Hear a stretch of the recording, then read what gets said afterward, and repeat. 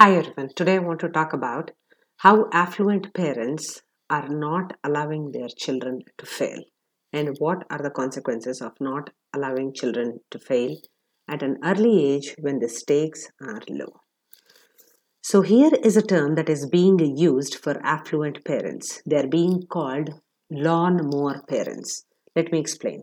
So, gone are the days when helicopter parents, the ones that who would hover around their children, making sure that they are finishing their homework, that they are excelling in their grades, that they are doing all the extracurricular activities that they have been signed up for, and all those things. They would constantly be hovering around them. So that's why they got the term helicopter parents. But now, lawnmower parents is a notch above that. These people actually have a chokehold on every micro and macro decision that a child takes so that they are in charge of everything. What is the purpose of doing that? It is very simple. In the parents' eyes, they don't want their children to suffer. Okay, so on the other end, we keep seeing a lot of children facing physiological, and emotional neglect and abuse. But on the other spectrum, we are seeing this unfold as lawnmower parenting. Let me explain to you what happens when you lawnmower parent your children when the stakes are lower, when they are under 18, when they have a lot of chance to just fail, learn, and grow.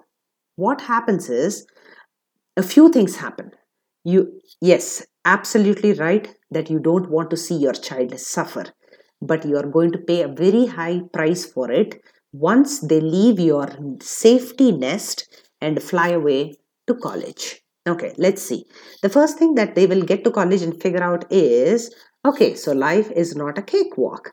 It is full of thorns and bushes, and it's extremely difficult to navigate through it. So that's it right there. Their bubble has burst, and they are like, oh, struggles exist. Now, do they know how to cope with them? Of course not, because mom and dad have to come and rescue them. They will have to come rescue them when they get a bad grade. The professor is the bad guy. If the parents are too overwhelmed to not help a child who is in college, then the parents are bad guys. It then spirals into victim mode. They will start personalizing everything, that they are not good enough. Life seems to be so bad and ruthless to them, and they will take up all these coping mechanisms that are going to be disastrous.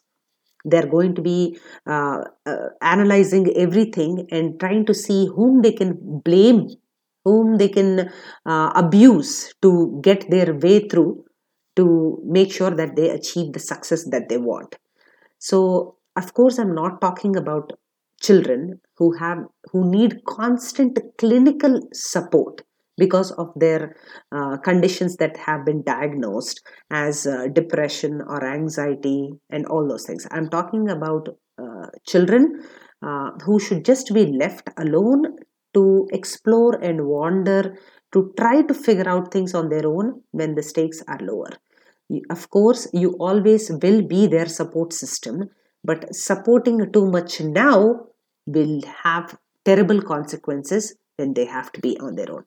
Please mull over this, and please remember that children from affluent neighborhoods are not doing as far as resilience and emotional maturity is concerned from their counterparts in the ghettos and in poor neighborhoods. Thank you.